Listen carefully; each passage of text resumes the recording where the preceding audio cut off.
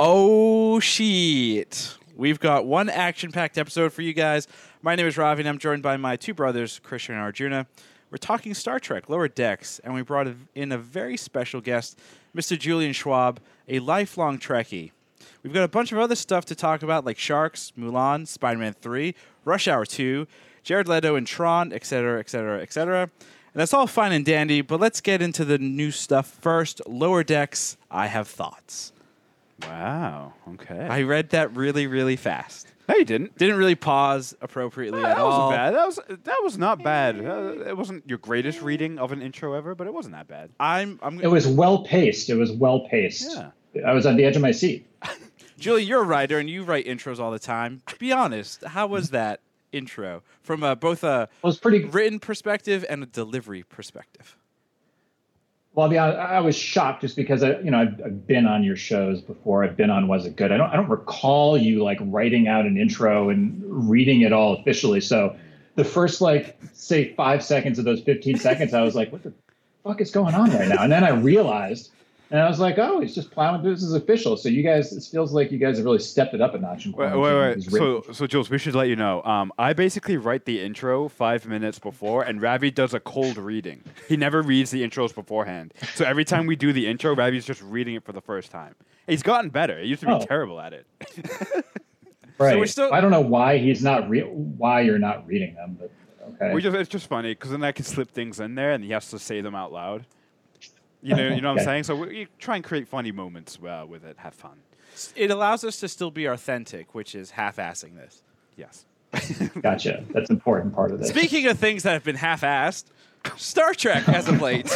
What? What a transition. Well, what I mean by that. I don't agree with. Oh, that's a hot take already. Well, I mean, let's look at Star Trek. Top down first, right? So Star Trek, a little guy named J.J. Abrams, I believe, Julian, he's a favorite director of yours. Yeah. Oh, yes. No, what? If we pull the tape on the Star Wars episode, I'm pretty sure you said, and this is a direct quote from Julian Schwab, I love JJ. If I ever have a second son, I'm going to name him J.J. Abrams Schwab. Yeah. Don't remember that, but I believe you. But if we look at Star Trek in the last 20 years or so, we have the J.J. Abrams films, which were, for the most part, kind of these epic big blockbusters. They start a whole other universe, which, in Star Trek world, you can do that. But, they were the typical action-y movie. We had Paramount and CBS launch their new product, the CBS All Access Pass. And we had 2 series come out, the Star Trek Discovery series, which wrapped up season 2 a while back. Season 3 is coming out in October. And then What? Yeah, October. Season 3 of Really? Star Trek Discovery. Yes. Wow. Get with the times, Brian. I know. And then more recently, we have Star Trek Picard, a series that also wrapped up that made me want to gouge my eyeballs out. Just not the best thing ever. And then even that brings us to kind of like the present. Star Trek Lower Decks, an animated show. It comes from the minds of some of the writers from Rick and Morty. Yep. And it's an animated series that follows a crew, basically the B-listers who do. It's like the D-listers. Are they red shirts? I mean, is that what you would call red shirts? Are those characters? They're red shirts? D-listers. They're literally at the lower decks. They even have a visualization of the map of the starship and like, oh yeah, this is where all the bridge officers are and stuff, and we are all the way here at the butt. The very bottom of the ship. Yeah. But yeah, we got to see this. My initial take was going into it. The trailers and everything were fun. It was goofy. And I honestly thought it was going to be just kind of something kind of stupid and just kind of dumb. But somehow this first episode was amazing. It was a great combination of fun comedy, but then also tying into Star Trek world and making it, kind of fit within what I know about Star Trek. So what I'm trying to say is Star Trek's back, guys. Be more excited. Star Trek's back. What does our resident Star Trek expert Julian Schwab think? Well, a lot was just said there. I mean, first of all, to say 20 years, we've had it better in the last 10 years because 20 years also incorporates some of those awful Star Trek The Next Generation movies. So And if you Enterprise. take that into account, Name JJ's one bad Star Trek Next Yeah. Generation Nemesis. film. That was okay. Insurrection. Good Lord, Insurrection. But so by that lens, I think JJ's World is an improvement. Yes, Picard was T-rash of the worst order. This I liked, but I think in a way I just kind of want to see where it goes. Like I thought it was funny, but not funny enough. I thought it was cartoony, but not cartoony enough. Like the feeling that I got the next morning when I woke up was like, oh shit, I watched a pretty good Star Trek episode last night. Like that felt like Star Trek. It felt like there was no bad guys. Everybody was working together. There was some comedy. There was some like sentiment. There was some excitement, some travel. So it felt like a regular Star Trek. I just wish it went a little farther. I wish it was grosser. I wish it was more adult. I wish it was funnier. It just felt a little bit too much like Star Trek, which I guess is a compliment and a critique as well. Maybe. Julian, quick question. Did you Yeah. watch the original, like the animated TOS? Long ago. In the galaxy I mean, far, I know, far away. I know what you're talking about. Yeah, but yeah, but not in the last 20 to 30 years. Because I know a lot of people have obviously been talking about this and like obviously been comparing it to that. That was the continuation of the original series. That was obviously the last animated Star Trek we had 50 years ago, right? Didn't even know that existed. Yeah, that was how they continued it for, what was it, like a season or It was two about seasons? one season. Yeah. So, And then they got picked up. The fans did all their write-ins to get the movies going. yeah.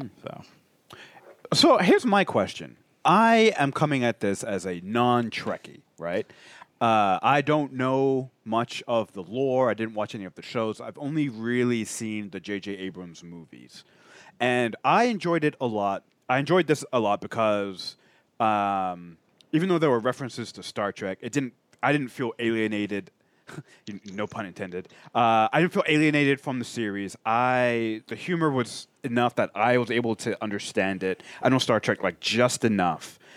Does this feel, because this is a completely different medium, does this feel like it's part of the Star Trek universe, or does it feel separate?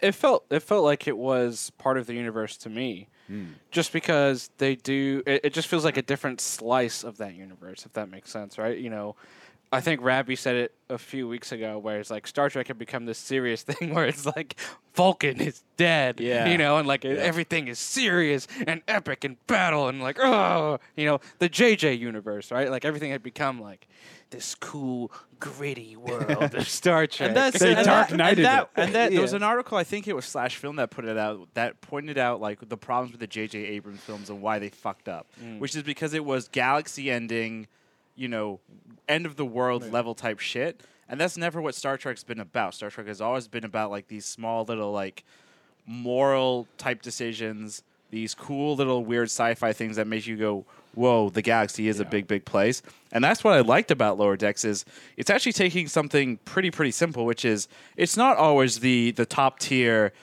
commanders in charge running around and doing everything. An entire ship is composed of a whole group of people.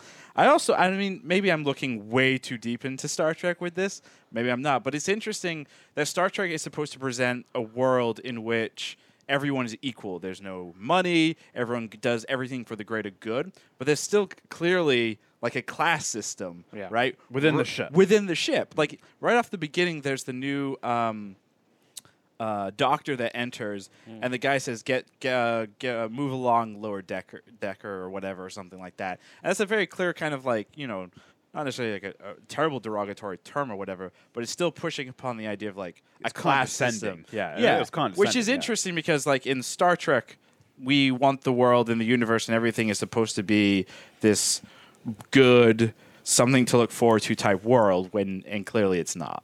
So I think that's interesting. And then also the other big thing that I think is fascinating with the show is who the family structure.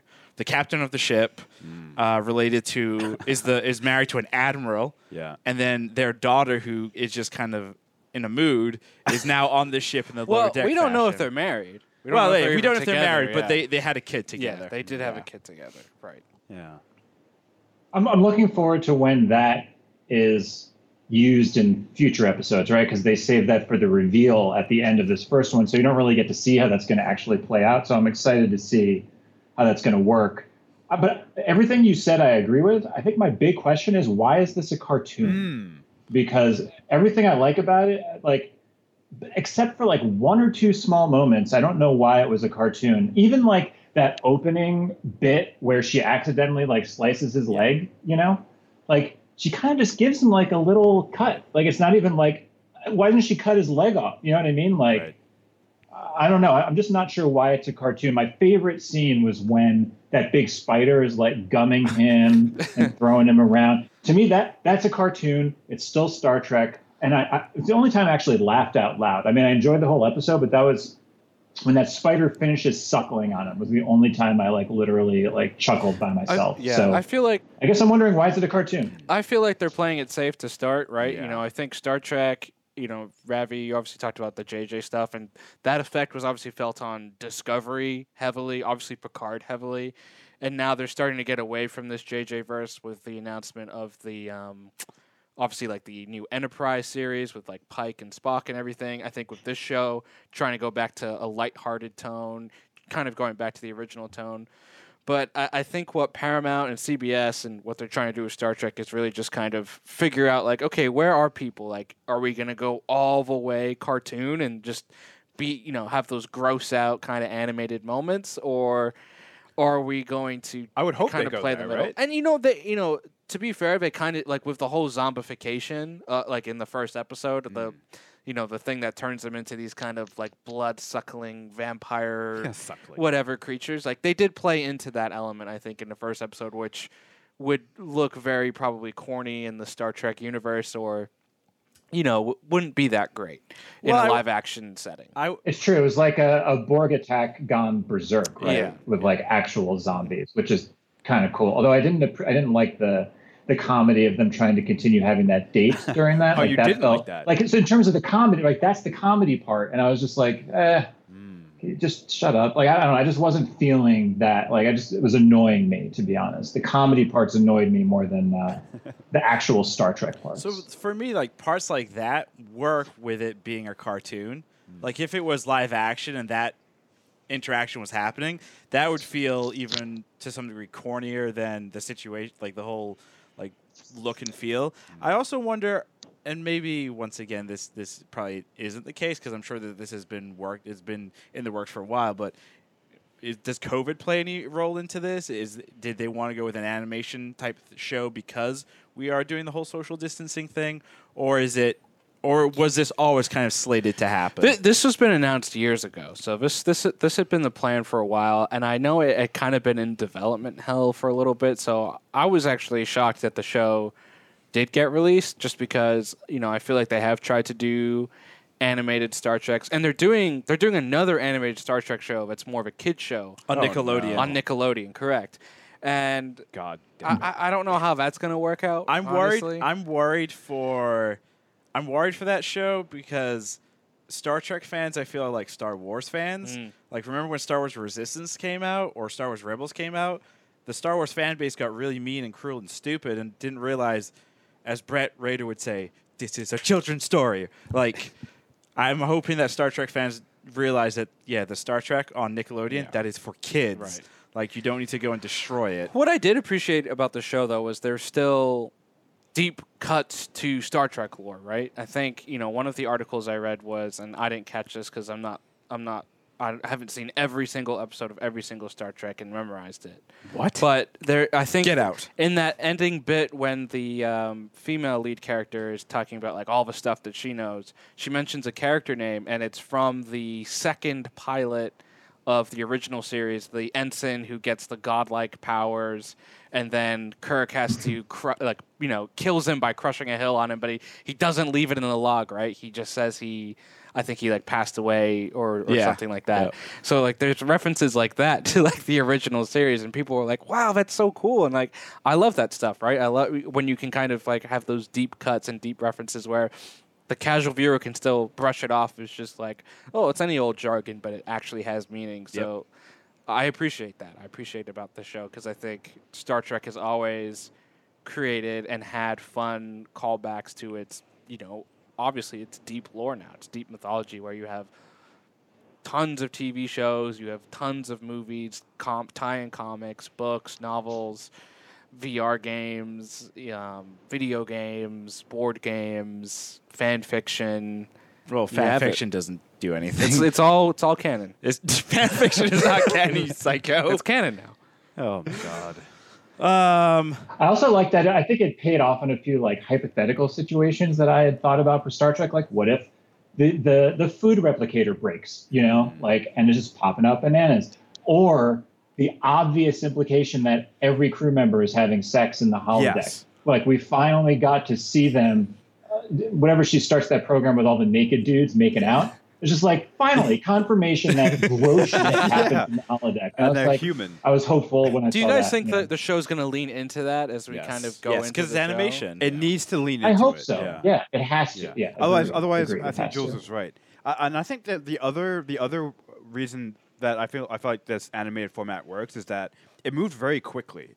The pace to me seems a lot faster than any regular Star Trek episode that I've seen. Well, I mean, the biggest difference is this is a half-hour show. Yes. Most Star Treks are 45-hour long Yeah. shows. Like, Picard. Oh, are they?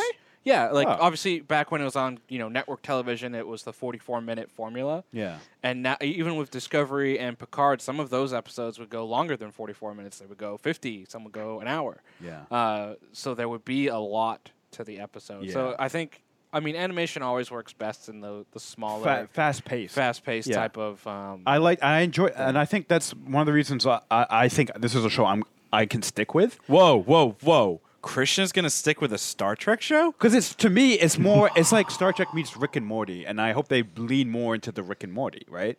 Yeah. It's faster paced, and the characters were funny and it's kind of irreverent here and there, and there's like good situations. And I feel like it's not a perfect debut, but there's a lot of potential. I think It was also renewed already for a second season. And a third. A third season? No, I made that. I was like, wow. Christian's deciding. So there are two. So there will be a second season. This first season is going to run for 10 episodes, and the second season will also run for 10 episodes. Nice, and that's perfect. 10-episode run, I think, is a good, especially for an animation series, I think that's a good amount of time. One of the other things that I really enjoyed was the opening.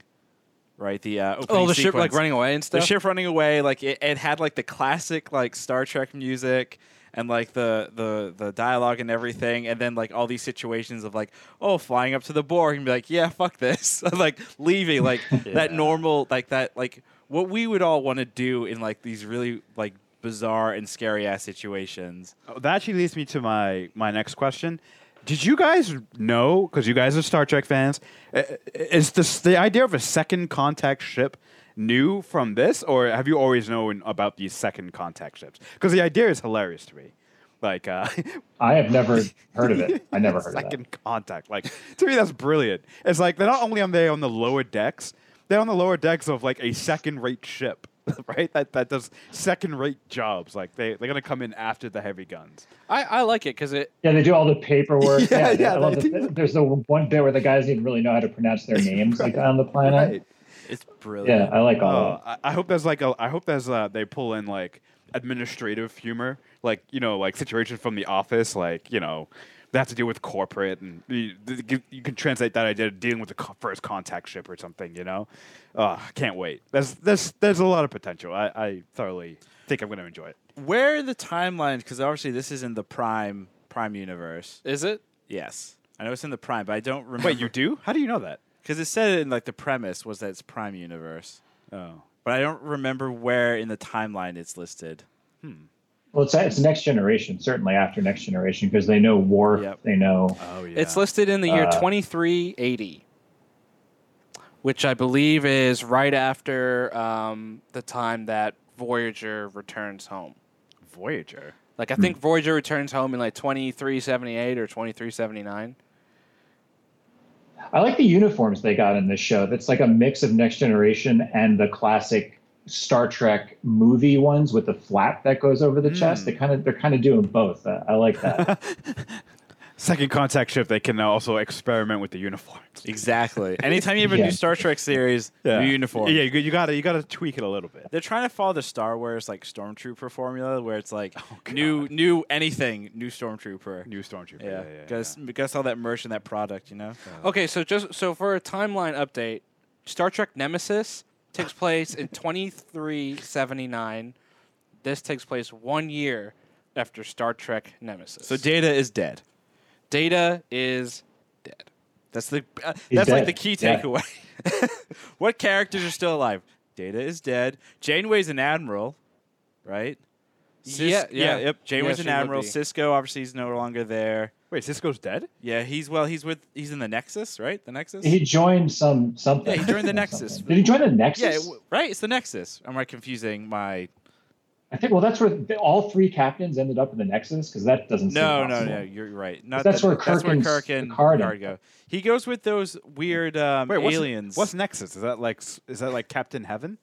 So it's like this in between place that connects time and space. Wait, there was a good Star Trek movie that I watched when we were really young. Yeah, Star Where- Trek Generations with Kirk and Picard. Oh, that was so great. Is that Yes. Nexus? That's the Nexus. That's Oh, what that it is the Nexus. Yes. Yeah. The in Like between. You live like your afterlife there forever. Yeah. Cutting wood. And then just for point of reference, Star Trek Picard Season 1 takes place in 2399, which is 19 years after Lower Decks.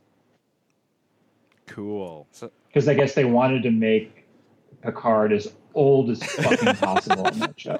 Yes. Yeah. Because you want to see a 92-year-old man running around the Oh my universe. That's God. what everybody wants. With like really interesting Botox. Terrible Botox. They did a terrible That job. show. I was trying to be nice.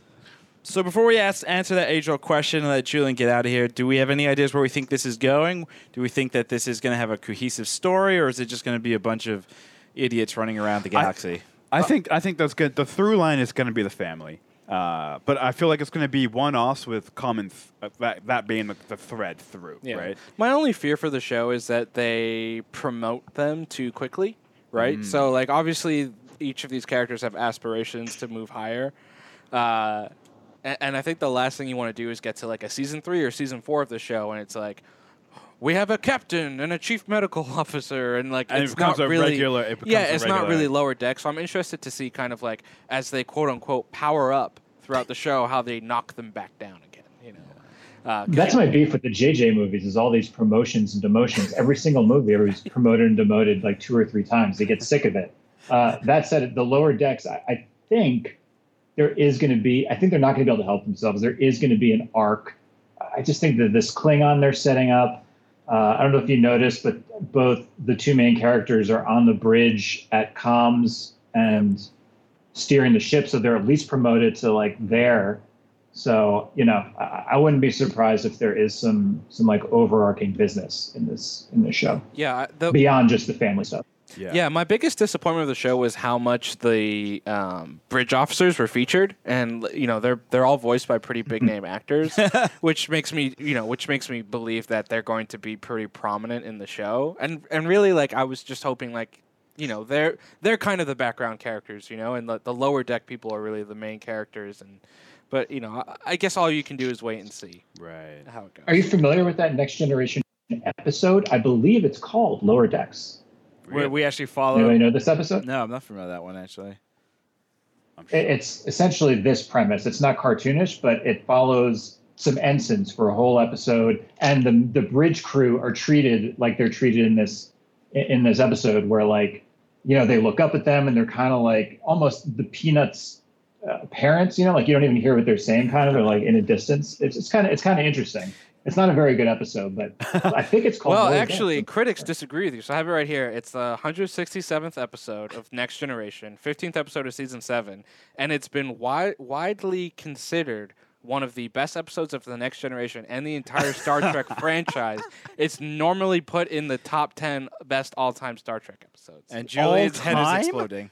What? It's also No. considered to have one of the saddest moments in Star Trek history. Don't ruin it because I'm going to go watch it after this. I was just reading what it says the internet says, what the internet has said about it. I'm Wow, just reading what the interesting. Well, what internet has internet said said about that, by the way? What internet said that? www.theinternet.com. Screen Rant. Screen Rant said. I mean, they're not always the best, but No, they're not. I think it's that time because I know Julian, you got to run, and thank you again. But before we run out here, Julian, was Star Trek Lower Decks Season 1, Episode 1 good? Good's a strong word, but I'm not given any other word here on the show. So yeah, I'll say it was pretty good. It was good. Yeah. Yeah, it was good. Jules, the name of the show is Was It Good? Yeah, but you have to say it like that. Yeah. Okay. All right. So you want an asterisk? It's yeah. Yeah, kind of. Yeah. Pretty good. All right. Nice. All right. Julian, you got to go around now. You guys pick Arjuna and ask him the question. Oh, I said, Arjuna, was Star Trek Lower Decks Season 1, Episode 1 good? I'm going to go yes. It was good. I did enjoy it a lot. I was pleasantly surprised, and I'm excited for the coming season. You're excited for the future? Yes. Word. I'm excited for this future, but I know 19 years after this show, I should not be excited because it's Picard. So if the show does, if it follows the formula of one season for a year, if we get to season 20 of Lower Decks and it catches up with the Picard timeline, I gotta drop the show at that point because it's just too dark. Krishna, was Lower Decks good? Yes. As a non-Trekkie, I found it quite entertaining, and I am quite hopeful about its potential. Ravi, was Star Trek Lower Decks Season 1, Episode 1 good? You know, I'm going to have to agree with everyone here and say, yes, it was good. Nice. Boo. Wow. Just kidding. You didn't want to be a contrarian this time? No. I mean, you watched it with me. You saw how excited and happy I was watching that. Yeah, damn you were thing, very so excited. Yeah. I was very, very glad to actually watch something interesting for once in the Star Trek universe. in the Star Trek universe, unlike that fucking show Picard. Anyway, on that note, Julian, thank you for joining us. Is there anything you'd like to plug? Where can the people find you? I don't know. I got nothing. But watch The Rush on Yahoo Sports. That's my big show. Nice. Do Watch The you have a Rush. little show? No, I only dabble in the big ones. Oh, There you go. check out Yahoo Sports Fridge. We have one episode out there. Yes. The Oakland A's slugger Mark Canna. Check it out. It's so good. It's so good. Oh, by the way, I liked real quick before you go. I like that episode of Fridge because he buys the same eggs that I get, and that makes me. Yeah, I don't know how much of a foodie he is. Yeah. There's also he doesn't even make his own pasta sauce. We talked about it later, and I was like, Oh, yeah. "Are you a foodie?" Yeah. Wow, we're wrapping up this conversation the way we started with me being a snob about Yeah, food. yeah. There's a common theme here, Jules. All right, thanks for having me on, guys. I appreciate it and appreciate you. Thank you, Yeah, sir. Have a we'll good see one. you soon, man. We'll have you on again for the finale. Please do. See ya. Bye. Yeah. Thanks again to Julian for jumping in there. So we still have a couple more topics to hit before we wrap this podcast. We have like a ton of topics. Yeah. We also have this thing to give away. It's the I'm child gonna need another hour to input the names. eating A frog. the frog thing over here. Do you really need an hour? Maybe 2. Okay. Well, before we get to that, let's talk about Spider-Man 3 for some idiotic reason. Yeah. Yesterday, during our weekly hangout with our parents, because we are good kids, we decided to throw on Spider-Man 3, the greatest, worst Spider-Man ever. ever No. made. Yeah. And it was interesting watching that Very film after interesting. how many years? 13. 13 years. Yeah. And you have to remember, this is the first time we're probably any of us are watching it since it came out, which means we've had 4 more Spider-Man since. No, wait, 5 more, including Spider-Verse. Yes. So at least 5 5 Spider-Man films. movies plus like numerous other Spider-Man appearances in other movies. Oh yeah, Civil War, Plenty of Endgame. more Spider-Man shows, Spider-Man video games. You know what I mean? There's been tons of iterations of Spider-Man since Tobey Maguire. Yeah. It's just if you talk to anybody our age, right? There's been besides Batman, no more versions of Spider-Man. Like it's crazy. It's crazy how many versions you've gotten of one character. Yes. And a fun fact, just so everyone's aware from our chat here, it is Peter Parker's birthday today. No. Are you serious? Yes. Wait, we didn't plan this. No, we didn't. It's We no. We planned it. We have the insight. We have the foresight here at Was It Good. If you want insider access like that, give us money. Sheer dumb luck. We have the sheer dumb luck gene. So wait, he was born on August 10th? What Guess a so. lame month to be born in. Yeah, who's born in August? No one that we like or Nope. know or Yeah, care about. Negative. Ravi, your girlfriend was born in August. Let's move it on. So, Spider-Man, is it so bad that it's good or so good that it's bad? Well, the second one's definitely not true. All right, I think before we get to that question, what were you surprised at watching this? That perhaps because it's a different style of filmmaking, right? There are longer shots. It's a 2.5-hour movie. There are 3 villains. Terrible CGI. Awful CGI, which was critically acclaimed at the time. It was good. No, it was good CGI at the time. For the time, right? But it's god awful now. So Like, it's my just biggest dog takeaway, shit. from watching this movie is our standards for superhero movies have plummeted. Yeah, That was my biggest takeaway. Yeah. Because when this movie came out, it was, in comparison to other superhero movies that had come out previously, considered dog shit, right? garbage, yeah. People were like, this movie sucks. We were all like, wow, this is so much worse than Spider-Man 1 Yeah. and 2 and X-Men 2 and Batman Begins right at the time, right? That now, because you've had such an oversaturation of the market, you've had 20 plus Marvel Cinematic Universe movies, you've had the DCEU. Because there's so many more, because it's so oversaturated, I think our expectations of what Our super movie standards have dropped. I think that it's become a standard, right? And that standard has come down. While superhero movies used to be an event, right? There used to be maybe 1 or 2 a year. They used to be special. Now it's just like, You get 5 a year. oh, cool. Well, we used to at least. Cool. Let's go see Before the plague. Ant-Man 3.5. You know? Let's go see. Yeah. You know what I mean? There's so many. And also, by the way, the problem with the Marvel Cinematic Universe is there's one producer that oversees them, so they all look and feel and are formulaically the same, which Yeah. just creates more of an issue, right? Yeah. They feel the same, they look the same, they are the same. If you really break it down, Which is insane too, because when you based on what Arjuna is saying, it's like, you've had 10 years of Marvel, and it is hard to kind of like figure out what piece goes where. While with this movie, with Spider-Man 3, we know this movie so well, even though we've seen it.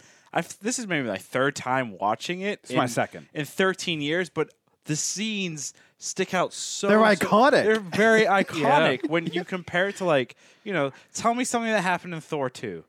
Just one thing. Anything. Dark Elves, right? Dark Elves? Sure. What did? I don't remember. Explain the You're scene. asking too much. Explain the Christopher scene. Eccleston He was in that? Yes. was the bad guy. Wait, That's all. That's how- the Doctor Who? Yeah. The Doctor I Who? mean, but The good one. yeah, I think you hit the nail on the head, right? There's so many of these movies. They're so, cinema in general is so fast cut. Everything. Do you guys remember when the Bourne movies used to come out and people used to complain how fast those cuts were? Take a Marvel movie and see how fast those cuts are. You know what I mean? Yeah. How, breakneck, neck-breaking speed is those movies and how fast they move and stuff. And even when we were watching it, everyone's like, wow, this movie's kind of slow. And it's like, it really actually isn't that slow. We expect specifically with more, like, superhero movies, like everything happening like that, It's fascinating. What did you find surprising about it? Here's what I found surprising. Couple things. One, Peter Parker is a dick. Why is that surprising? Because heroes in today's superhero movies are good people. They have like certain flaws, right? Like Robert Downey Jr. plays Iron Man excellently. No one's going to argue that. And yeah, he has these like dilemmas, but Tobey Maguire is legitimately a chauvinist. He's a dick. The only thing he probably isn't in this movie is racist. Everything else he probably touches on, he hits, right? Yeah, and it's bad. yeah, that's true. And to me, that is fascinating, and I liked it. Our superheroes in today's world, like their mistakes or their flaws are just like unfortunate coincidences. I you know what I mean? care too much. Yeah, exactly. They're unfortunate. I told them super wet. You could, at worst, they're unfortunate coincidences where it's like, oh, I was late for the dance party and I stood you up on the date because I was saving the world. Yeah. You know what I mean? While yeah, you're right. Peter Parker does horrible things before he Tobey even gets Maguire. the Venom suit Yeah. in front of his girlfriend, who he's going to propose to the very next day.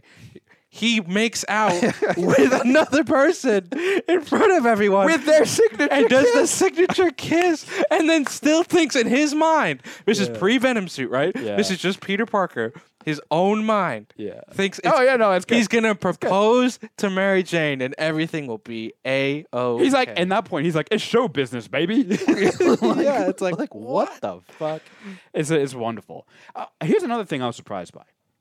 I remember watching this movie the first time 13 years ago, being like, Topher Grace was the absolute worst choice to be Eddie Brock.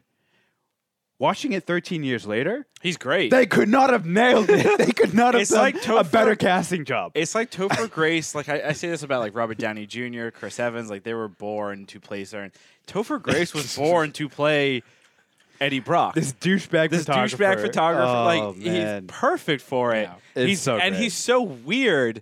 And having the chance to, I've watched all of that '70s show, and I did not really watch a lot of Topher Grace stuff. And obviously, that's the quintessential like Topher Grace thing. He basically plays that character from that '70s show in this, where he's Yeah. got like that weird quirkiness, that weirdness about him. He's a perfect foil to Peter Parker. Yeah. In this movie. Yep. It was great. I'm bringing to my next point. Sandman. Sandman. Wait, I was gonna go to James Franco first, but we'll end on James Franco. Sandman. Sandman might have been the best part of the movie. Here's why. He has a real motivation that is believable, and you feel for him. I felt more for Sandman, or I was more on Sandman's side than I was at Peter Parker's side at any point during the movie. Right? So to me, that means they did a good. I think they did a good job with Sandman. Okay, so Revisionist history, real quick, yes. right? Kind of. Obviously, Spider-Man. You know, this is pre-MCU days. Yeah, Marvel Cinematic Universe. yeah. Biggest criticism is villains, right? Yes. Where would you put Sandman versus some of the quote-unquote best MCU villains, right? That being Loki, Killmonger, Yeah. Thanos. I guess some would say is a good villain, though Yeah. others would argue he's not a good villain. I mean, I would still put Killmonger and Loki ahead of Sandman, but I don't know if there are too many other Marvel Cinematic Universe Here's a question: villains. can you name another villain in the MCU? I was hoping you wouldn't go The here. guy from Civil War. Whiplash. He's definitely better than Whiplash. Whiplash. Oh, is yeah, Whiplash was horrible. shit. Who's another one? The guy from Civil War. Actually, Zemo. Yes, Zemo. There we go. Birdman Vultures. Birdman. He was Vulture. pretty. He was good. He's good he too. was good. He was good. Yeah. That's about it. That's all I can remember right now. It's tough. It's tough. So what were you gonna say about the Green Goblin? James Junior. Franco. Has there ever been, since earlier in the show when we said Topher Grace was a perfect choice, has there ever been a better casting choice for James Franco as Harry Osborn? And Willem Dafoe playing his father. I think that I is think the Willie. hands down best father-son casting ever done. I don't know about that. I think Willie Dafoe being the father, perfect choice. But Yeah. James Franco, Yeah. As Harry Osborn? I don't know. In Tobey Maguire's I think Spider-Man. in Spider-Man 3, it kind of makes sense. But like, Yeah. remember like Spider-Man 1 and 2 with him. He See, slaps I don't know. Peter I'm Parker. going to disagree. I actually know. think James Franco is better in like Spider-Man 1 and really good in Spider-Man 2. Spider-Man 3, Yeah. I actually thought he was the weakest part of the movie. easily. Rewatching it. I still Because, loved it, but yeah. I thought he was the weakest part just because they did the whole stupid amnesia thing in the movie where he just forgets and he's like, la la la la la, I'm James Franco, I'm a happy man. And then he's like, now I'm evil again. I must kill Peter Parker. But doesn't that feel like such a comic book arc? Like in comic books, Yeah. the superhero comics are always way over dramatic, always. Sure. And that's what I really was able to appreciate in this movie. This movie to me feels more like a comic book, more so than a lot of like regular MCU movies. MCU movies, they feel like big action blockbusters with some sci-fi and stuff. This feels like a comic book movie, like a comic book put on screen. You know, kind of like a la Watchmen. Yeah. You know, like the same idea where it's long, they take their time, and it's over dramatic. So one of the biggest things that came out about this movie after the fact, after Spider-Man 4 was scrapped and they moved on to the Mark Webb movies and then obviously the MCU Tom Holland movies, was Sam Raimi and the disagreements that he had with Sony and then also the producer of all these movies, Avi Arad. Essentially, there were 3 separate visions, and you see that in the movie. There's 3 separate villains, and then it doesn't necessarily mesh together. And we were kind of trying to figure out, like, okay, who wanted which villain? And it probably makes sense if you think about it that Sam Raimi wanted the Harry Osborn arc because Green Goblin. he set those up in his Yeah. first 2 movies. Right. Avi Arad probably wanted the Sandman arc, just because it had an emotional and it had an interesting parallel to Peter, especially what they try to do with this movie. With the uncle. And then Sony, being Sony, Wanted Venom. wanted Venom. Hands Yeah, down. they wanted to do a franchise. Yeah, exactly. And I mean, he's in Sinister Six. Venom is in all the marketing. He doesn't get the suit till like an hour and a half in, has it for 15 minutes, and then Loses the suit. and then loses the suit. yeah. obviously. And then you get Monster Venom Yeah. with the teeth. And Topher But- Grace. Grace. You know Creepy as hell. what's interesting watching the movie, right? Because I remember specifically coming out of the theater. I'm like, wow, they really rushed the whole Venom thing, right? I was like, wow, this is stupid. You know, like Venom was all, he had the suit only like not till an hour in, and only had it for 20 minutes. And like Venom did it. But now in comparison to other like movies, I'm like, wow, they spent a good amount, like in comparison, right? They spent a good amount of time with the Venom suit in terms of what you get with like MCU movies and how much time they actually spend with certain elements. I'm like, that's crazy that now we've been conditioned to be like, oh, we're okay with 10 minutes of one element in a 2-hour, take Endgame, for example, right? The most overstuffed comic book movie in history. Which now, if you think about it, if something like Endgame came out in 2007, it would have been critically panned, like Spider-Man 3, because it would have been considered overstuffed and having too many elements and too much going on.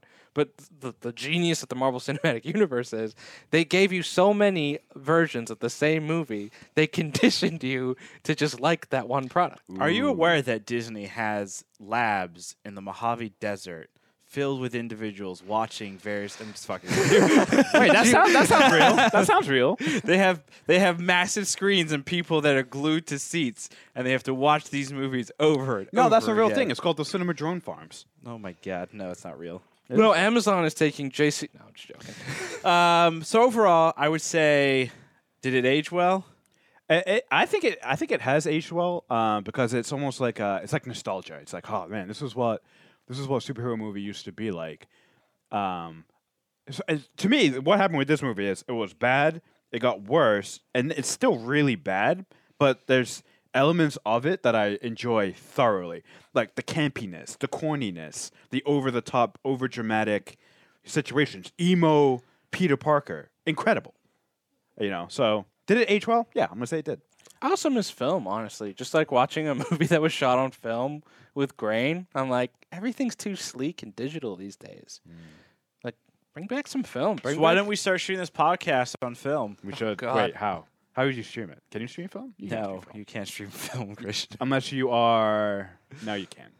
I think the story is interesting. I think the story has aged okay. Some parts of it, anyway. I think the CGI is just dog shit. It just did not hold up, unfortunately. But I also wonder, like, in 10, 15 years when we go back and we're like, oh, let's watch an Endgame, are we going to be like, this Same didn't thing. hold up either? Oh, absolutely. So that's the problem with digital too, right? Now that things are shot in digital, they're not going to age very well at all. In fact, they're going to probably age more poorly. I Wait, would why? say. Just because with digital, it's all about resolution and sleekness and stuff. And as resolution Just keeps gets going up better. and up and up, when you look back at the older stuff, you're like, wow, that sucks, right? Like, as your eyes get more adjusted to higher frame rates and more pixels and all that type of stuff, anything that's lower than that, you're like, wow, this is dog shit. That's like why you can't watch 1080p anymore, right? Because you're so used to 4K, where you're like, wow, this looks horrible. So it's only going to get worse. Like, I am fascinated in 5 years. 5 years going back and watching Endgame. I mean, Force Awakens came out 5 years ago. I'd be curious to go back and watch Force Awakens today to see, does the CGI aspect of it That does. hold I up? actually rewatched that maybe a month and a months half ago, ago, and it holds up. Right. In terms of like the visual, the digital visual components, but like. Star Wars also uses more practical effects. Yes. Yeah. I mean, especially these ones. I mean, when you look back at the original, like the prequels, for example, which are like clusterfucks of CGI and everything. Like, there are definitely portions of it where like Jar Jar looks goofy and doesn't make sense, but he's goofy in general. So.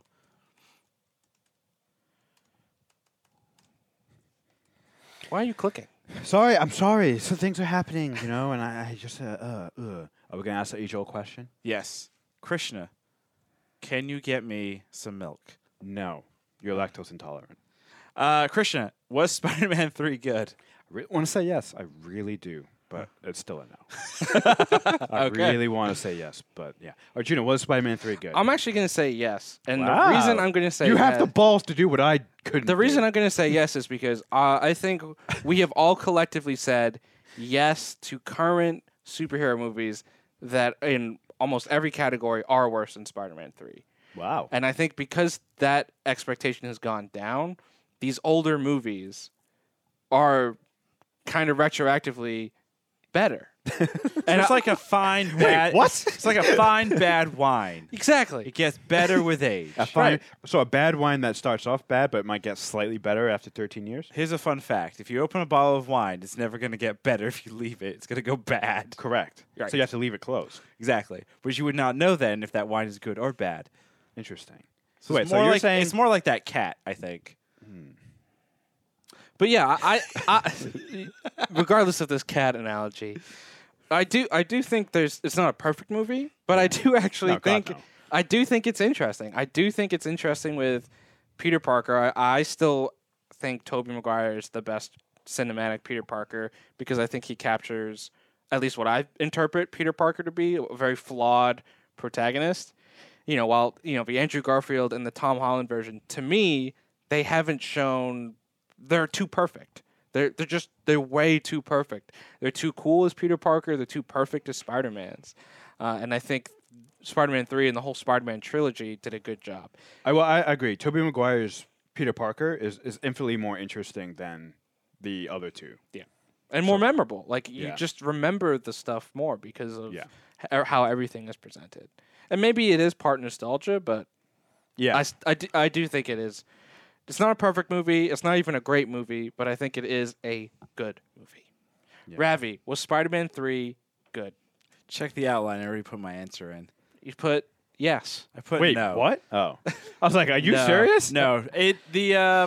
Yeah, that makes sense. The story is still all over the place. It's still the too long. The fact that I look at the movie and I'm like, Peter Parker is a jackass, and like I didn't even really realize that when I first watched it, which maybe is a fault of my own, but like that in itself kind of just makes it a more terrible film. So, yeah. Oh well, we tried. Speaking about terrible things, Rush Hour 2. Yeah. Wait, what? That's not terrible. Rush Hour 2 is a classic. How dare you? Would you say Rush Hour 2 is better than Rush Hour? No. Okay. I would not say that. I wouldn't either, even after watching it. Like, it's still enjoyable. Yeah. It's a good sequel, but I think the original Rush Hour, especially because the characters don't know each other, they get to know each other.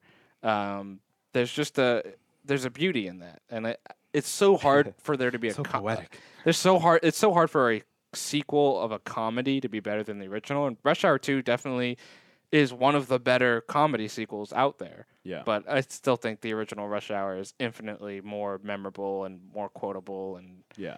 just a better movie too. So because speaking with Rush Hour 2, so obviously we decided to throw on another classic film because, why not?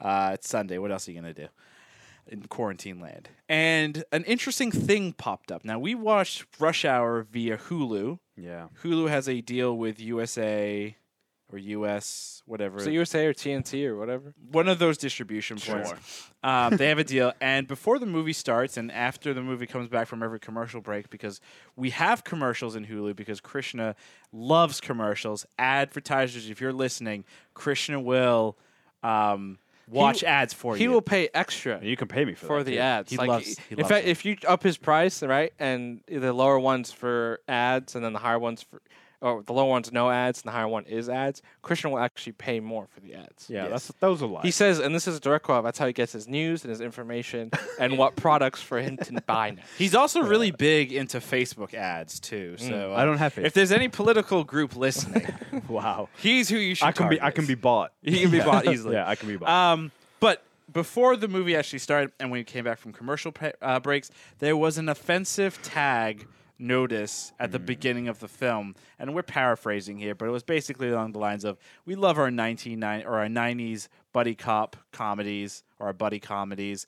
But some of the material that is mentioned or portrayed in this, is outdated and doesn't obviously adhere to current standards, et cetera, et cetera. Like I said, I'm paraphrasing, but it's essentially what they were saying. What we grew up watching Rush Hour. It was very inspirational to our professional and personal careers, I would say. Was that shocking to you guys? Like when you look back at that movie, and even after watching the movie last night through the lens of this tag, do you think that it's warranted? What do you think? Yes, it's definitely warranted. I think collectively we've come a long way in terms of at least what we're aware of that can be offensive. Yeah. But so the tag makes sense. It didn't lessen my enjoyment of the movie, not one bit. But I'm glad that they included it because it's like laugh, but be aware why this isn't something you should repeat, perhaps, outside of the scope of watching this movie.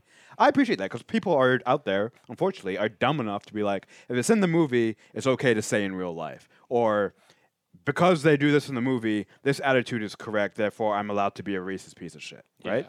Well, no, that's not true, right? Enjoy the movie, laugh, but just be aware that behavior in the movie that could be problematic, don't emulate it. Right.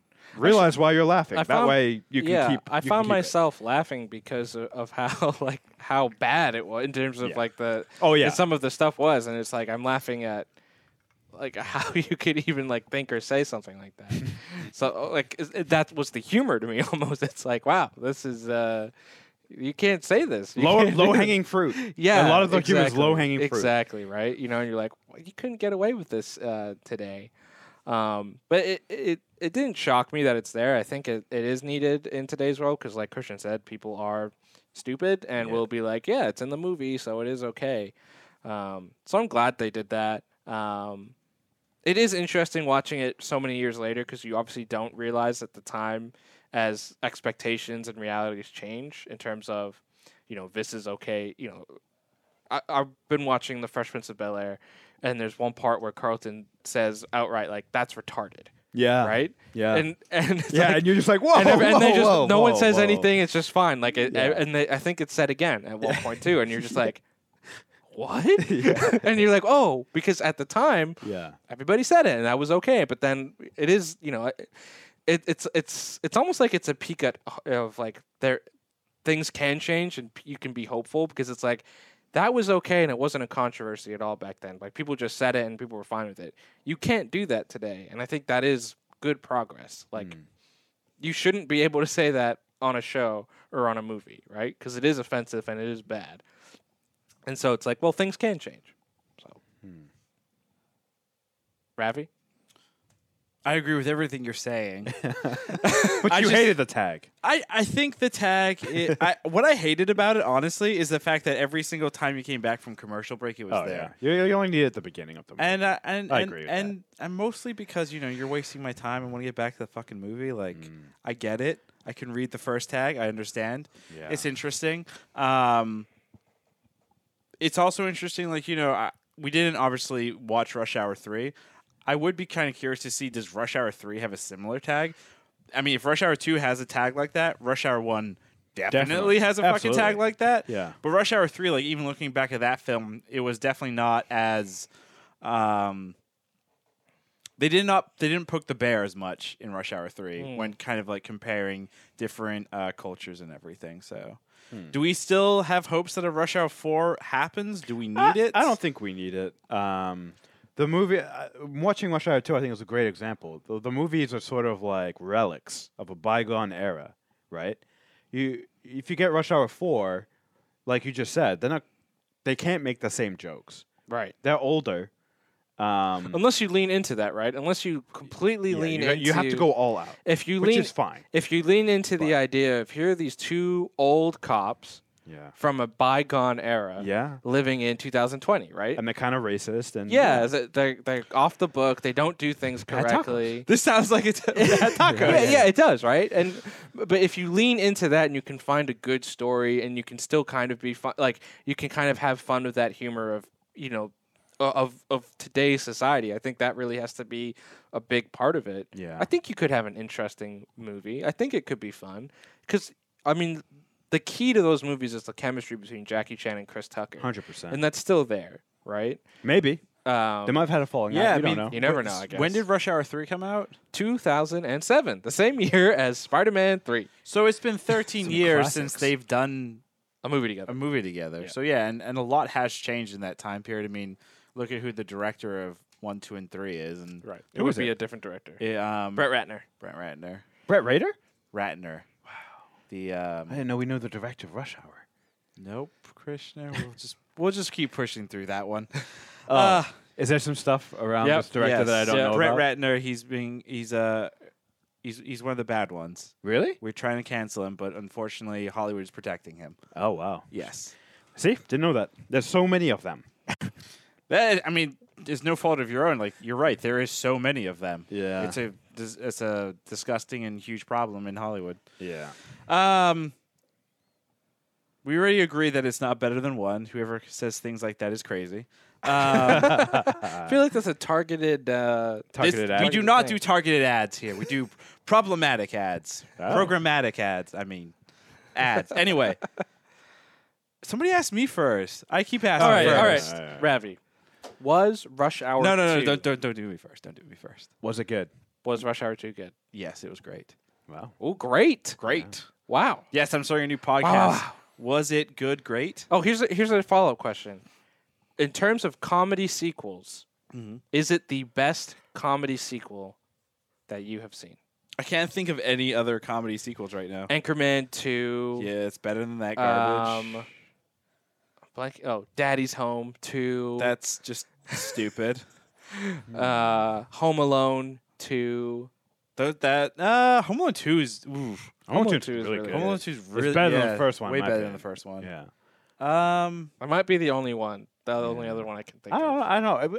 The genre's crossover too, because it's a buddy cop movie. Yeah. That's all. It's like a subgenre of comedy, right? Ride Along 2. Is that a what? That was with that's a buddy cop. That's with Ice Cube and Kevin Hart. Yeah. Is that good? What's the first? I haven't seen either. Of them. No, it's not that good. Oh, okay. It's just it's Kevin Hart screaming 22 Jump and Ice Street? Cube just being angry. 22 Jump Street's a pretty good sequel. It's not great. It's not perfect, but No. it's actually better than the first time I remember. You guys should rewatch it. if you get a chance. Christian, was Rush Hour 2 good? Yes, it was good. Even though I fell asleep during it. Arjuna, was Rush Hour 2 good? Yes, it was. Wow. I enjoyed the Las Vegas scenes, and I will be going to the Red Dragon. It doesn't exist, you silly. Oh, What? How did they make that sign? They hired some neon light maker. They were like, "Hey, can you make this red dragon sign?" Sure, it's generic enough. Speaking of dragons and red ones, Mulan, not the the new one. new one that hasn't come out yet. That's coming out later on Disney Plus for $3,000. No, $30, I think. We decided to rewatch. Christian and I decided to rewatch the cartoon version of Mulan. Because, it's Saturday and there's nothing else to do. Yeah, and also when you've had a few drinks, I mean, Mulan looks great. You guys are the two saddest 30-year-olds I've ever met. Oh. I'm 32. Yeah, you're in your 30s, 30-year-olds. Gina, we are so exciting. There's a pandemic. What do you want us to do? You spent a Saturday night Watching Mulan. watching Mulan. Yeah. Yeah. That 30-year-old man that and sounds a 32-year-old man watch a Disney princess movie.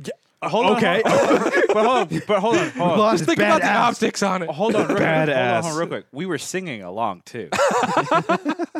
Wait, were you actually? Yeah. Let's get down to business. Great fucking song. I want to hear how off-key that was if you were both singing along. I will not confirm if the police were or were not called on us for noise complaints. For there being a dead dog dying at our apartment. Now, Mulan, I think, is interesting because it does follow the old school 1990s, early 2000 Disney formula of like sing-alongs and princesses and that type of stuff. And Mulan, I love because it's a story about this female individual going to war, and then there's an actual war, and like there's battle, and there's like there's like cool shit happening that like anyone can be interested in. and it's also got killer music too, Oh God, which is amazing. soundtrack's incredible. And it's not just the sing along parts.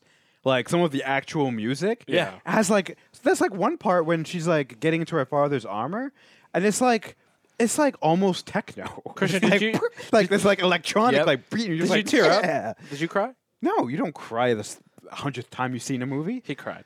I did not cry. It's also a fun fact, for our listeners. This is the first movie the three of us actually saw in the United States. Yeah. When we first came to the U.S. Yeah. So it's always kind of like, it's the first U.S. film we saw in the U.S. It's one of my first memories. Seeing Mulan. Yeah. My I mean, first- I obviously have memories of England, but like especially of like the United States and moving here, like being so young and moving here, it like sticks out in my mind because it's almost like in my 5-year-old brain we moved here and then we went straight to go see Mulan. That's weird. That's exactly what happened. That's our parents' They got off priorities the right plane. there. They're like, get off the plane. All right, let's go see Mulan. Yeah. That's why we were late. Yeah. We got held up. Held up Customs. Customs. Makes sense. But yeah, Mulan, great film. Eddie Murphy kills it. Obviously, oh my God, like so good. wonderful, wonderful, wonderful voice actor right there. Mushu. Ooh. Mushu. Looking ahead, we know that the new Mulan film is coming out. Some people actually suggested, maybe we could get a couple of people to like pool in, so you're not just individually spending $30 and just Yeah. kind of give out our login information for Disney Plus. Just an idea that I'm throwing out there to the internet.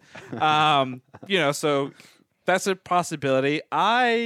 Knowing what we know about this new Mulan, there's no music, there's no Mushu, There's no There's- Lucky Cricket. there's no Lucky Cricket, There's no Zhang. there's no Zhang, there's no ancestor component, which I think it's a huge and important thing to this because that's culturally that was a thing. Like I don't understand why we're not touching upon that. And then more importantly, what the lead actress said Yeah. about Hong Kong. Yeah. The movie, and then obviously with this whole movie is like then COVID happened, it's been pushed back like crazy. Is anyone here going to make the effort to see Mulan? Not for $30 fucking. I Like, mean, it needs to be a free okay. movie. Well, okay. Worst case scenario, right? The three of us are the only three that watch it. Split 3 ways is $10. I would not. Even that is too. They're cutting all the good stuff. Arjuna, real we quick. have Arjuna, parents, hold on. so it's free. That's true. We have parents. Then it's I'm free. in. Yeah. It needs to be free. Yeah, so wait, if we split with our parents, then it's $6 each. Yeah. But then you have to remember that's like the price of a McFish. Was it Oh, fish fillet. a fish fillet? A McFish. I like A that. McFish. I want a McFish, aka You fish should fillet. copyright that before they take it from Yeah. you. They probably own that somewhere at some point. Probably. I mean, I'll probably watch it for this podcast. It's going to be a new piece of content. I'll watch it just to rip it a new one. And yeah, but I do have my expectation. I don't think I've ever had lower expectations for a movie, and this is Really? obviously we've watched many Star Wars movies over the last few years. We've seen the destruction of the Star Trek franchise. Yeah, I honestly my expectations are so low because it's like Netflix movies have come out that have been fucking god awful. yeah, no, because they literally took everything great about the movie. They went into a boardroom, right? They're like, okay, we're doing a live action remake of Mulan. People have been complaining we're just doing the same thing. So it's like, how can we make Mulan different, right? So somebody wrote all the best parts of Mulan. They're like, okay, let's take it all out. It's completely different now. And now it's a different movie. And it's a different interpretation of the thing. I'm like, why? Why would you remove all of these elements? But we'll see. That's the we'll see how it goes. No expectations. It'll probably be terrible. I'll watch it. I'll probably cry because it's so painful. Yeah. And then I'll watch the animated one and feel happy again. I'm glad that we saw the animated one recently because I believe this is slated to come out in September next month. Next month. So it'll be. I'm curious to see what we'll get from this. I'm happy that Arjuna's offered. It sounds like to pay for the whole $30. Yeah, he's that's what I'm hearing. Yeah, that's what I heard. So Yeah, but by pay for it, he's just gonna ask. well, me actually, it's your girlfriend's Disney Plus account that's connected. So Thanks, Sahara. what I'm hearing is I don't have to pay for this movie. Hey, and Disney, if you're listening, I didn't have to pay for your movie. that. This is a children's movie. Christian, was Mulan the animated movie good? Yeah, seems like no-brainer. We don't even have to ask, but yeah, Yeah, it was great It's film. not just great; it's incredible. I forgot how good the movie is from start to finish. Okay, in terms of animated Disney movies, right? This is always the topic of discussion. Like, what's the best animated Disney movie? Lion King. So you still say Lion King won? No, But Atlantis. Ugh. The Atlantis one, that one's a good one. And then Atlantis the is other one terrible. in the future, Ugh. where the planet's gone and the Land kid Before has Time? the kid has the ring, Lord of the Rings. and he has to find a Never- Titan. No, Titan. Oh, Titan AE? AD. Yeah, AE or yeah, something? that's the one. Titan AE. Interesting. But where would you guys Iron rank? Giant's pretty good. But where would you guys rank this? Second. You put it second. Yeah. This is like third or fourth. Lion Okay. King, Mulan. Lion King. Yeah, Lion King is incredible. Well, it's all right. Lion King was the first movie I ever cried to, and You the last. cried over Lion King. And it's the last. What Not part? the Hunchback of Notre When Dame. Scar I died, didn't cry over Hunchback of Notre Dame. I just Down. cried because I felt bad for him. I didn't cry. I cried because he was so hideous. No, I'm just joking. She was too ugly.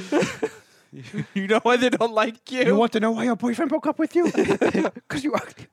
you ugly hunchback. No, I'm just kidding. So speaking of ugly things, Oh God. Mike Tyson decided to fight a shark. Did he actually fight a shark? I haven't seen the footage yet. So it's Shark Week on Discovery Channel. Discovery Channel each year likes to do a week-long celebration of some of the deadliest creatures in the world, sharks. And to kind of kick off the event kicked off yesterday on Sunday. Mike Tyson, heavyweight boxing champion of the world, went in and supposedly beat the crap out of a shark. Nice. And, I thought Twitter would have got some trending. Didn't get any kind of trending love. Yeah, it's weird. From what I understand, it was like 2 or 3 minutes, and that was about it. So for a big event, it kind of fell flat on its face, unfortunately. Hopefully, Tyson's actual fight coming up in September will be a little bit more interesting. this was his tune-up. Wow. tune. His tuna? His tune-up. Tuna? Wow. Don't quit your day Anyway, job. so in celebration of Shark Week, I'd like to hear your favorite shark Ooh, can I go last? related films. Can I go last? And I'll go first. Okay. Actually, no, you go first, Christian. You're the eldest. Honestly, I didn't see this question until right before the podcast. So mine's boring. It's going to be traditional. It's going to be what most people pick, I think. It's going to be Jaws. Jaws is great. Jaws is a legitimately scary movie. And the shark appears very late. It's barely even in the movie. But the idea around the shark terrifies this town. And it's a great... Jaws is a great lesson in building tension in a movie. In fact, it's probably the prime example of how to build tension without having to Show anything? show anything. Yeah, and you just good writing, good acting, pacing, camera angles and stuff, whatever, all that jazz you guys Some like. argue it's Steven Spielberg's masterpiece. It's his hands- best movie. Hands down. Hands Is down. what some No, his Well- masterpiece is J.J. Abrams. Because What? without Spielberg, God. J.J. wouldn't have been able to fuck up everything. What? Hey, don't you talk about Julian's future son that way. Wow. So yeah, Jaws. Jaws is great. Ravi? So I went somewhere a little bit different with this.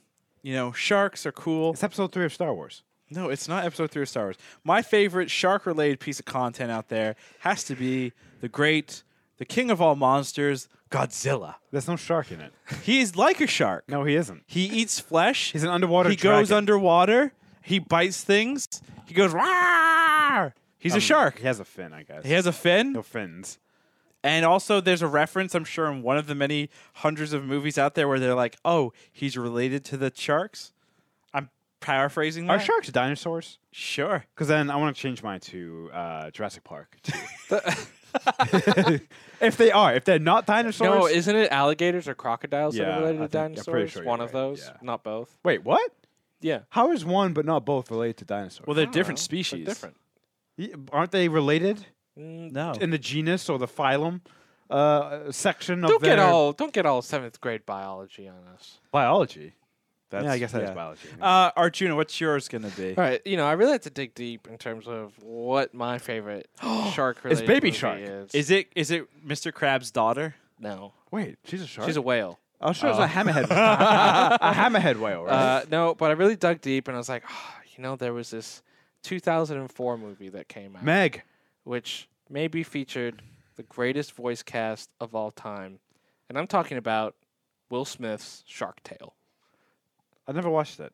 I don't remember it at all, actually. Well, let me just tell you the voice cast of this movie. I don't care about the voice cast. What was the story about? Will Smith, Okay. Robert De Niro, Jack Black, Huh. Angelina Jolie, Wow. Martin Scorsese, Katie Couric, the news reporter, formerly who worked for Yahoo. What? That's it. That's a very Wait, what you said? You said it was the greatest. It's a great voice cast. That is It's a not great a voice great cast. That's just random. It's a Yeah, random voice cast. Shark Tales, it came out right around Finding Nemo, and Finding Nemo was more successful. With the Is it the animated same fish. idea as Finding Nemo? No, Same it's, universe? It's different because it's about a shark. What? No, that's not what we're asking. Is it the same universe? Uh, Is it the same shark? no, But like, is the story the same? Like, is someone lost and has to find their way home? no. So then, what was the point of it? It was Will Smith. And Is there sharks. is there singing? Are there music takes? there's a soundtrack.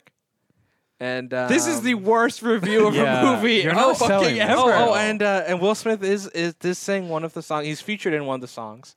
On the Arjuna, did you soundtrack. before the start of this podcast type in shark movies of the last 20 years? No, I asked my girlfriend Sahara what I should put for my shark movie, and she said Shark Tale. So And have I you thought seen it was it? genius. I did a long time ago. But you can't tell me what the prep. Like, give me a synopsis. It wasn't a good movie, okay? How much money did it make in the box office? Let's go off of that. Oh, it made No. $367.3 million. Jesus. Okay, Good movie. Off a $75 million budget. it's not It bad. only has a 36% on Rotten Tomatoes. Okay, that's dog shit. And it had Will Smith. So it's obviously a good movie. We're Will gonna- Smith only chooses good movies like The Wild Wild West after Oh my this god. one. The Suicide Suicide Squad. So that's our three favorite shark movies to celebrate Shark Week. Christian has Jaws classic. I have Godzilla because I don't follow direction, and Arjuna has Shark Tale because someone told him to pick that. Thanks. That sums up Shark Week pretty nicely. I That's think. Shark Week. That for is ya. Shark Week, and a shark. Are we ready for the big reveal, Arjuna? Maybe we go through some of these news bullets because I Actually, forgot to. if we're going to Was It News, I have something to break here on the podcast. Shia LaBeouf yes. is reportedly being eyed for the Iceman role in the MCU. It's not This breaking. is- That this broke is- this morning. Well, why isn't it in Was It News? I didn't see it honestly. Oh, well, then I broke it to Arjuna. Boom, roasted. Why didn't you put it in? We do have Iceman related news though. In Ish. our wasn't news. We do? If our host read Well, through, he could easily. What do we tie it what do in. we think about Shia LaBeouf being Iceman? I think it's perfect. It's a perfect choice. It's up there with James Franco as Harry Osborn. It's up there with Topher Grace. I as just feel like that's a Venom. waste. Iceman, waste? Iceman is a pretty vanilla character. He's He you know, is? I wouldn't say he's super complex. At least portrayed in the comics. Is it and everything. Iceman the Bobby Yeah. something version? Didn't the character they came out recently and they made a big deal of it? It's not really that big of a deal, but they said that the character is actually gay. Yeah, that was Iceman. Interesting. So are they doing that version or? Honestly, I mean, Shia LaBeouf is, he's an actor. He's a wild actor. Yeah. He's a Nicolas Cage type actor. You don't really know what to expect when he shows up on set. That's you what know? I'm saying. I think it's So- perfect. Like I like the idea because Iceman as a bland. Why not make him kind of interesting then? I think Shia LaBeouf, he can do it. I actually am a fan of Shia LaBeouf. Shia the Beef. So wait, would he be doing Shia as like a standalone Iceman or part of the MCU? I think or? it probably part of the No, X-Men. it says it seems. Yeah, like. it says MCU. They have to be thinking about how they're going to do the X-Men. I mean, I know there's been rumors that Black Panther 2 is going to feature Storm, as Black Panther and Storm do get married at one point in the comic books.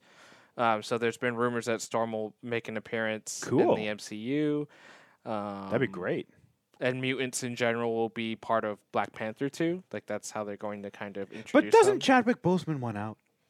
There's a whole bunch of stuff there, that he's disappointed because they already want to move ahead with moving on from his character. So he wants to preemptively get in front of Disney and be like, I'm going to mess up your plans and leave earlier.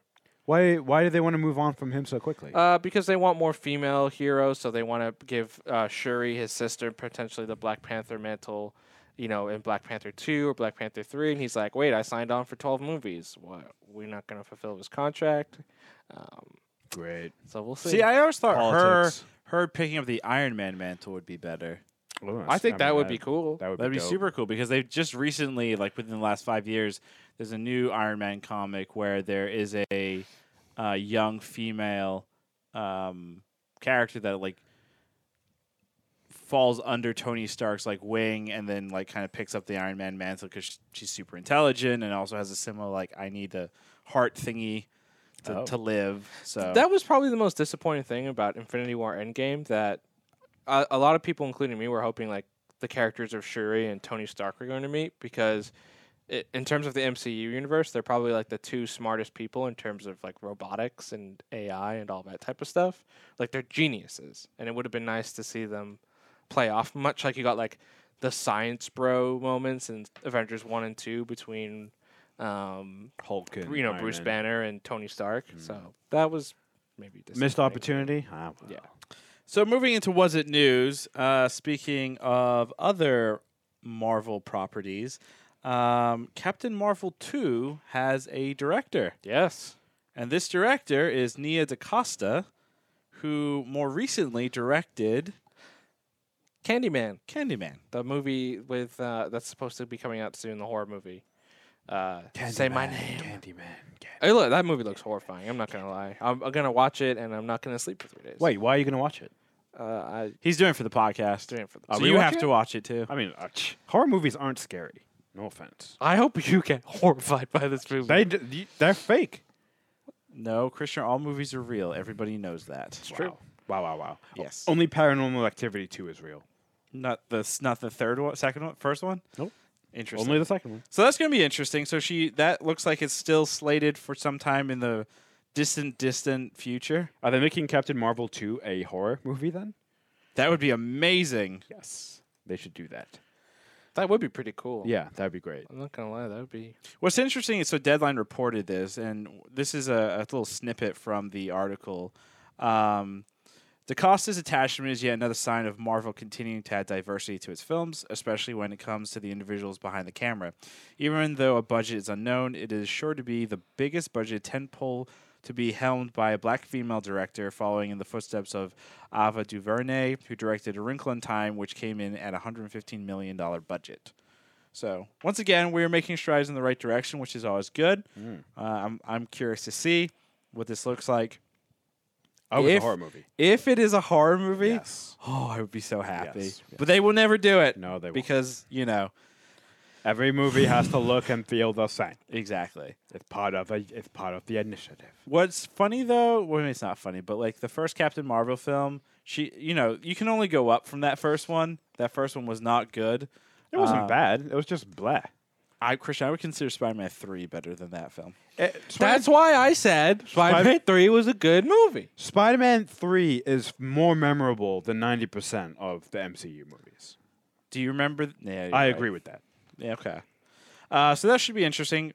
Along the same lines of MCU news, China and the MCU, why Shang-Chi and the Mandarin almost debuted in the Avengers instead of a Thanos. It's a new book that comes out. Yeah, so I was actually telling Christian about this the other day. There is a book coming out from an executive at a Chinese film company. DNG. I forget what the letters were, if it's that or not. Yeah, you told me DNG.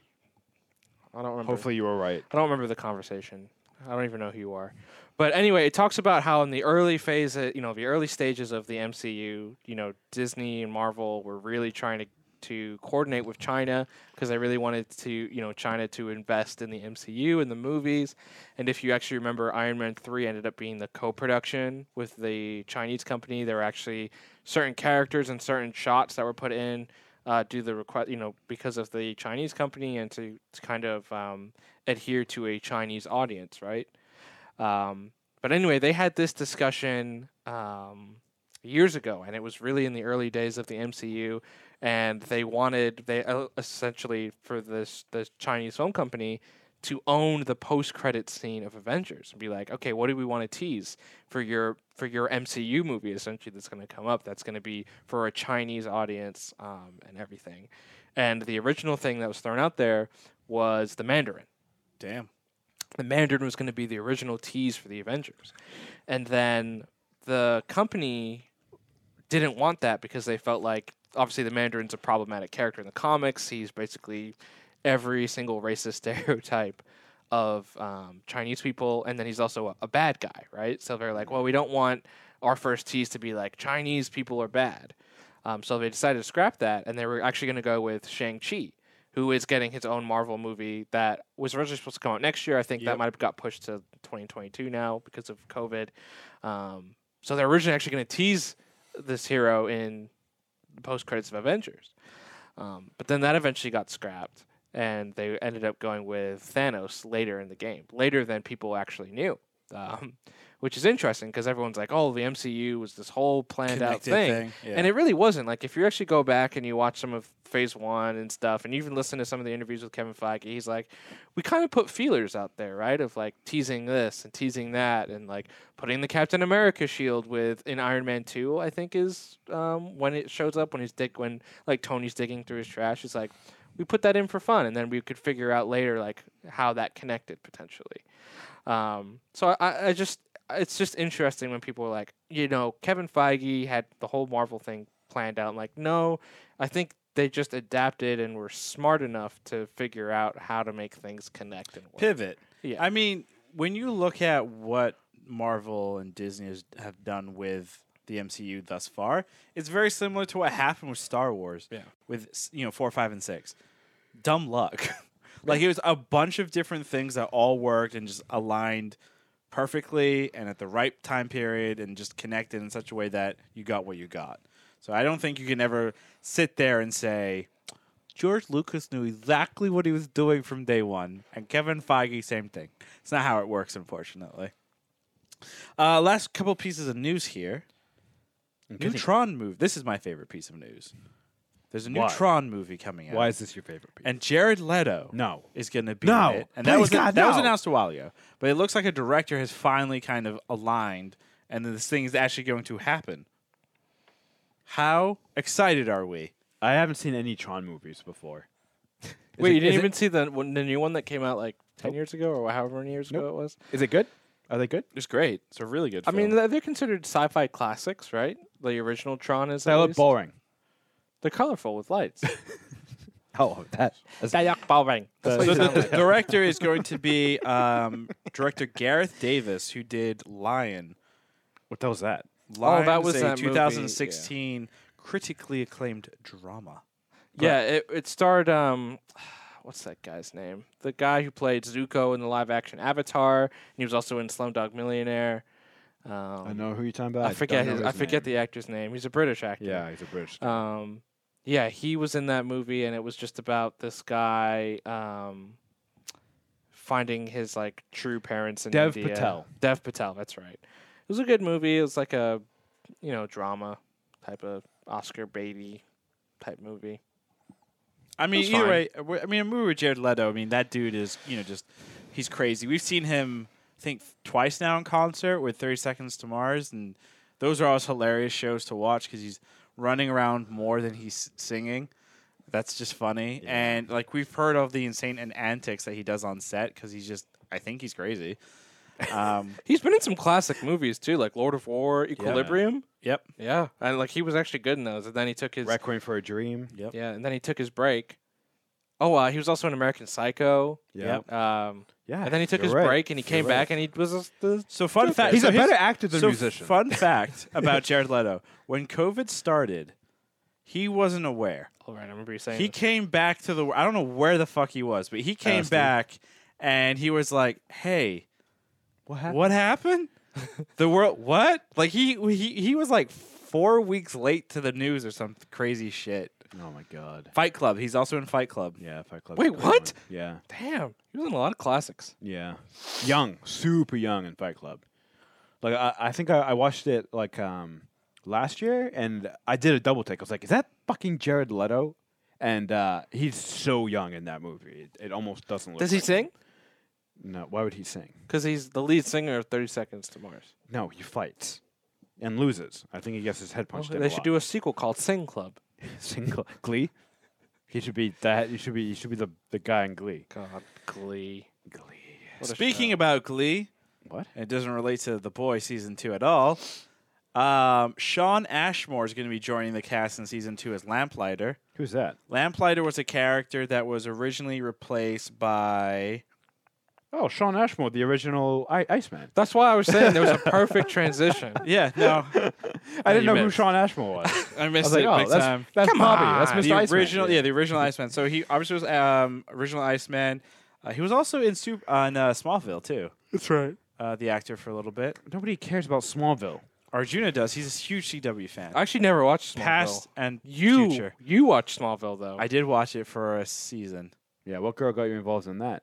Don't remember. Because no one would willingly watch it by themselves. So that's gonna be. So what? Season 2 is coming out actually very soon. I think this month, if or maybe next month. Let me. I think it's check September. real. So that'll be kind of fun. And then to wrap up all of our news here, 3 new Star Trek movies. We're starting Why? with Star Trek. We're gonna end with more Star Trek. Why not? So it's not. So there's 3 distinct ideas in play at Paramount, and their new CEO or president or whoever's in charge of their media division or movie The division. janitor. Because this news, that's what that sounds like. Oh man. They went to the janitor and they were like, "You look like you used to watch Star Trek." So here are the 3 versions of the movie. There was the proposed Star Trek 4, which was going to star Chris Hemsworth returning as Kirk's dad and be a time travel movie. There's the long rumored Quentin Tarantino idea that's a bloody mess with the current new cast. That his idea was with the new cast. Did he just want to kill them all? Oh, I mean that's the question. No one I would knows. sign up for that. Then there's Noah Hawley, who did Legion, had written a couple versions of a script, which would be a new cast, a new Star Trek, essentially. But no one knows if it'd be in the primary timeline or the Kelvin timeline or another timeline, right? If it's Yeah, a- reboot essentially. if it is a true reboot or just like it further along in the Calvin timeline, further along in the primary timeline, like what that idea is. What the hell is Calvin timeline? It's like the secondary timeline. The J.J. Abrams basically where Spock went oh. back in time. He created Divergence. He created a second Split. timeline. Yeah. Judgment Day? Yes. I'm a cybernetic organism. So there are basically those 3 Star Treks on the table, and Paramount is deciding what the hell. Like they're like, well, our television department is moving full steam ahead. We have 100 shows right now, and we need 100 movies as well. So it will be interesting to see which direction if they go. If they go one direction, they go maybe 2, maybe they go all 3. Maybe they go none of these directions. Who knows? I personally don't think we need a Star Trek film or franchise right now. I get why a studio would want that because it's their big tentpole events, and Star Trek still pulls in an audience, right? Because it's a well-known franchise, right? And you're a hardcore fan like you, for example, you may not care or a ton about the lore, but if it looks interesting, there's enough couple of names, potentially you'll go see it. So obviously that's why they want to kind of push on it. But I don't know if we need a Star Trek film right now. I'm kind of having fun with what we've got. Yes, Picard is dog shit. Lower Decks has potential. Discovery's coming back. I'm actually genuinely excited to see where it goes because we're going into a future that we've never been. Like they're literally going to a galaxy far, far, far away in a future where, something exists. We don't know if the Federation's around. We don't know. It's truly the unknown. It runs into Star Wars. It could potentially. I mean, that's not like when you go back. That is impossible. When you go back and you look at all the Star Trek series, like that's why like Voyager, for example, stood above the rest, is because they're in a whole new quadrant and they don't know what's going on. And it's the same thing with this Discovery season 3. They're so far in the future, we don't know what's up. Did they time travel in the future? Yes, they jump. I think like 1,000 years or something crazy. Oh, really? Yeah, like Oh, a that's whole quite a bunch. cliffhanger. Yeah, it was Season great. 2 sounds like it was a lot better than season Season 2 was fantastic. I've Like, never heard you say that about a Star Trek. I will probably and I don't usually do this. I'll probably rewatch the whole season before season 3 again, just because specifically like the actors that played Spock and Pike, they did a great job. They have like episodes where they're specific about each of those characters. How excited are you for that spin-off show? Very, because those two they could do it easily. Like they have the ability to kind of keep everyone's attention, so it'll be cool. And Paramount's making that show essentially to go back to appease the older Trek fans who don't like Discovery and Picard because those are very non-traditional Star Trek shows, while this show is going to be a very traditional Star Trek show. Nice.